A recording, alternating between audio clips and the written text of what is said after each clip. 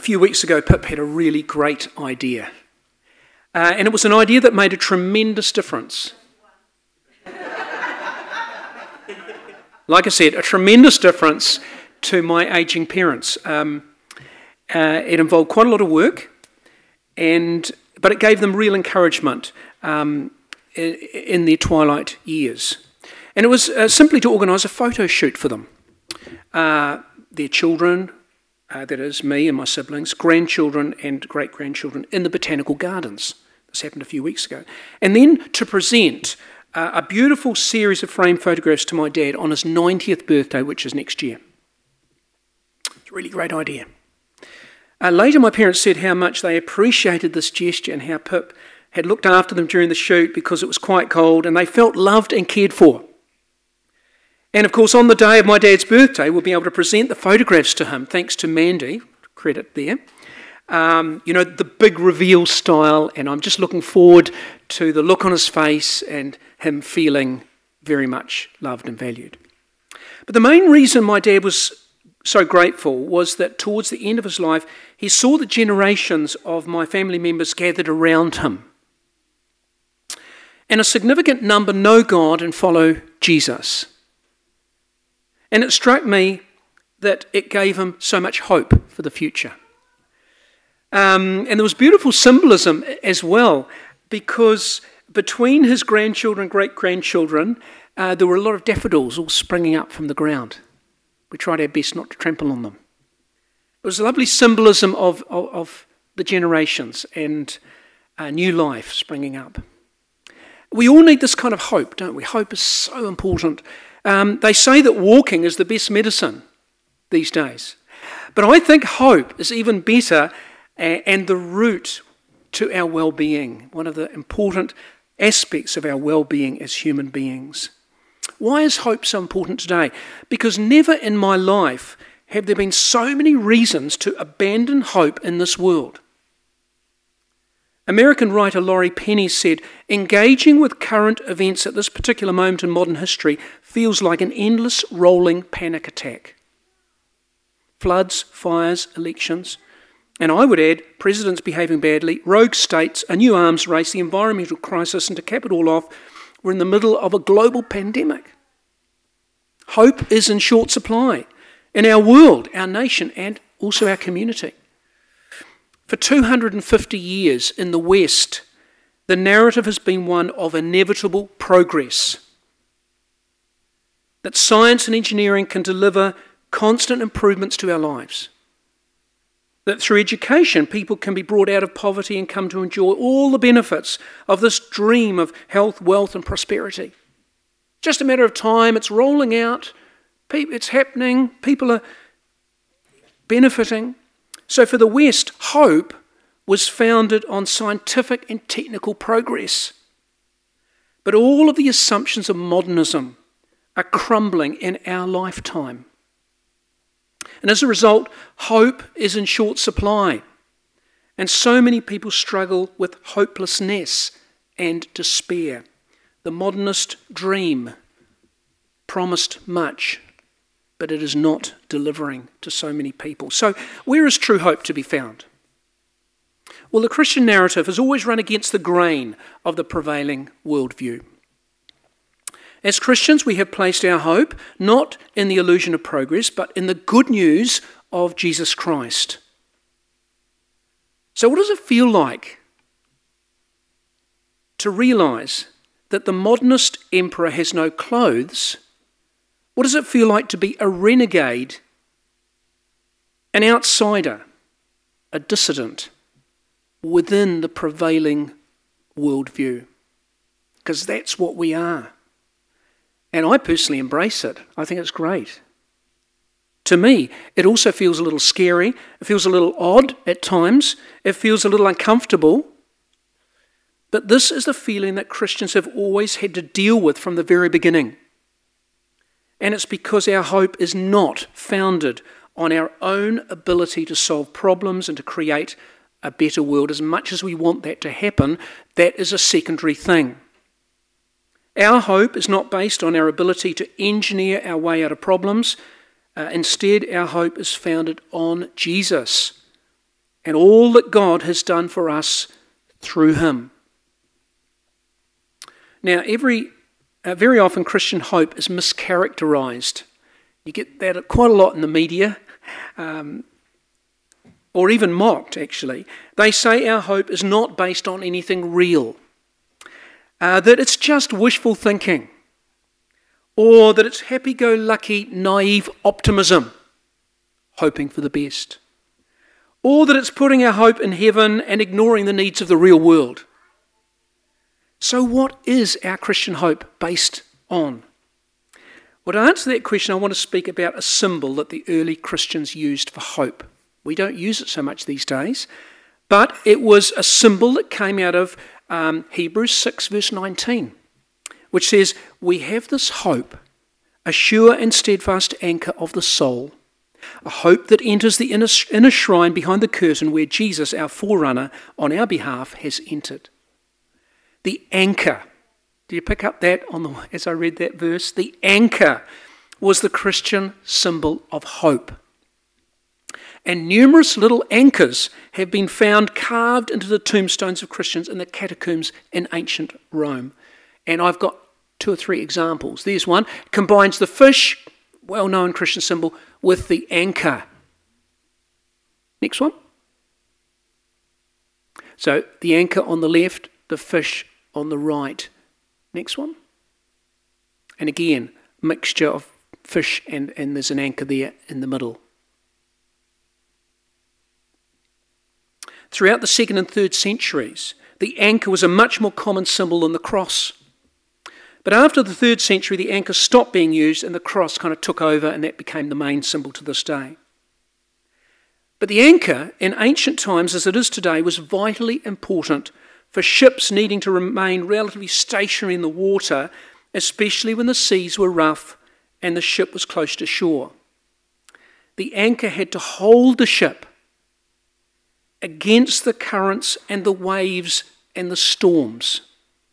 The anchor symbolized safety and security for all those on the boat. If the cross represented salvation itself, and sometimes, if you look closely, these symbols have both a cross in it as well as an anchor. So if the cross represented salvation itself, the anchor represented the ongoing protection and care of God. The writer to the Hebrews that we have hope, which is like a sure and steadfast anchor.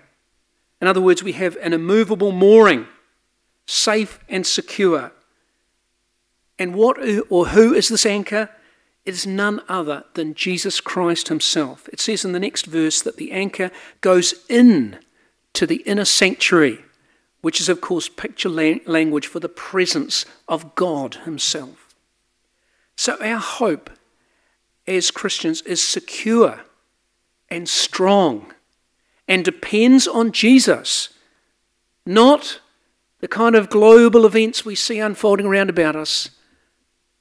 Jesus, who holds us in the embrace of our wise and loving God. That's the anchor rope going into the sanctuary, into the presence of our loving God who holds us. So the current climate of world and local events may seem like an endless rolling panic attack for some people. However, we have an anchor, Jesus, who has promised to be with us and to help us and to give us grace to withstand the storms of life.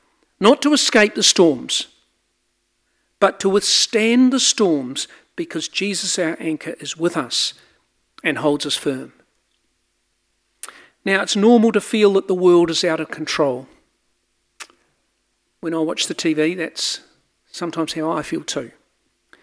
But the early Christians felt that way, but much more so than we do. In 303 AD, under the Emperor Diocletian, there was what became known as the Great Persecution. There had been lots of different persecutions in the first few centuries, but just 1 decade before Christianity was made legal, and in fact became the religion of the whole empire soon after that.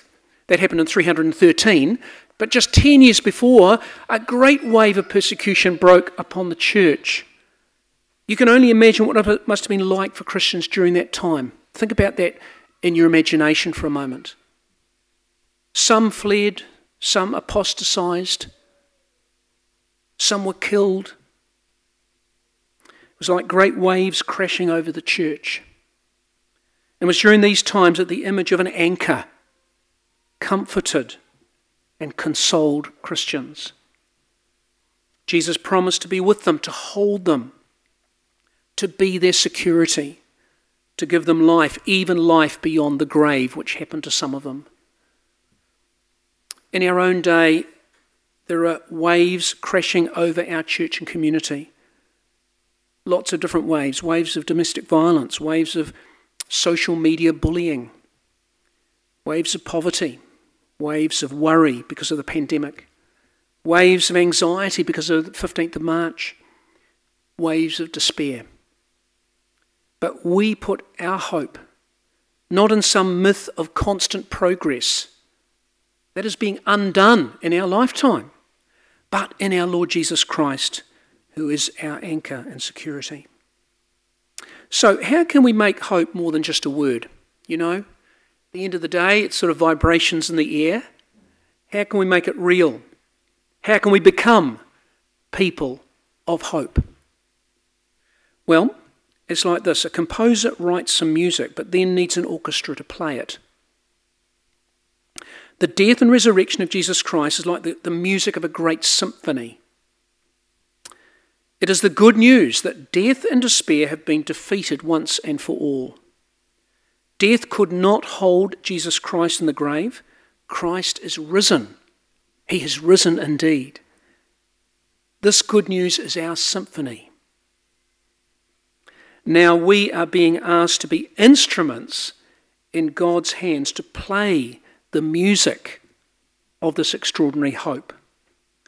We are called to embody this hope in our personal lives and in the life of our Livestreams community. We are called to so live the gospel that others recognise that we have not given in to despair around us, but we have a deeply rooted source of hope welling up from within, and that changes us, changes everything. That will mean not speaking in despairing ways about world events. We're sometimes tempted to do that, aren't we? Like a tone of despair creeps in. It will mean when we do feel low about how things are going in the world and in our community, to commit these things to God in prayer. It will mean cultivating the habit of giving thanks and praise to God for all his mercies, even in the face of challenges and difficulties. And it will mean developing the habit of noticing the grace of God all around us. These are the habits demonstrated by people of hope. You see, giving thanks to God is a very subversive thing to do. It says we will not be beaten down by these challenges, but we will look to God to carry us through. And indeed, we believe that God has a good future for the earth and the human family. Because we have not put our trust, as much as we admire and enjoy the benefits of science, ultimately, we do not put our trust in science to solve our problems.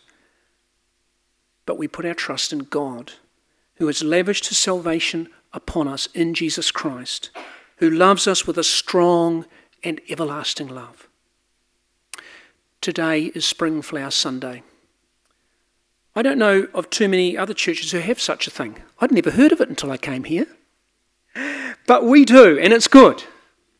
It's good because we get in sync with the seasons at this point. You see, spring is the time when the earth comes alive again. Spring is the time when lambs are born, seeds germinate, the trees put forth their leaves. Spring reminds us that in God there is life and there is hope. Spring will come again. That which seemed dead and lifeless and desolate has come to life. So at springtime we take the opportunity to renew our own hope in God and in his Son, Jesus Christ. And you know, we can make a tangible difference in the lives of others by sharing this hope with them. So I invite you after the service. I know we don't have a cup of tea. Hopefully it's the last Sunday, but talk more about that later. After the service, you've chatted and that sort of thing, please take a posy at the back of the church and a name of a person, and simply go round to that person. You don't necessarily need to know all the details. In fact, it's probably best if you just say, I come with some flowers from St Barnabas, representing God's love and God's hope. And that's what we're doing today around the parish. Have a good day. We pray for you. May God bless you. And it helps them to experience that hope. It's a tangible thing. You might think it's a tiny, tiny wee thing. But these kinds of things make a tremendous difference in the lives of people. So it's simple, it's practical, it's very meaningful. And it's about following Jesus and extending God's love, which is, of course, our parish vision. Becky, can you come and lead us into a time of prayer? There's much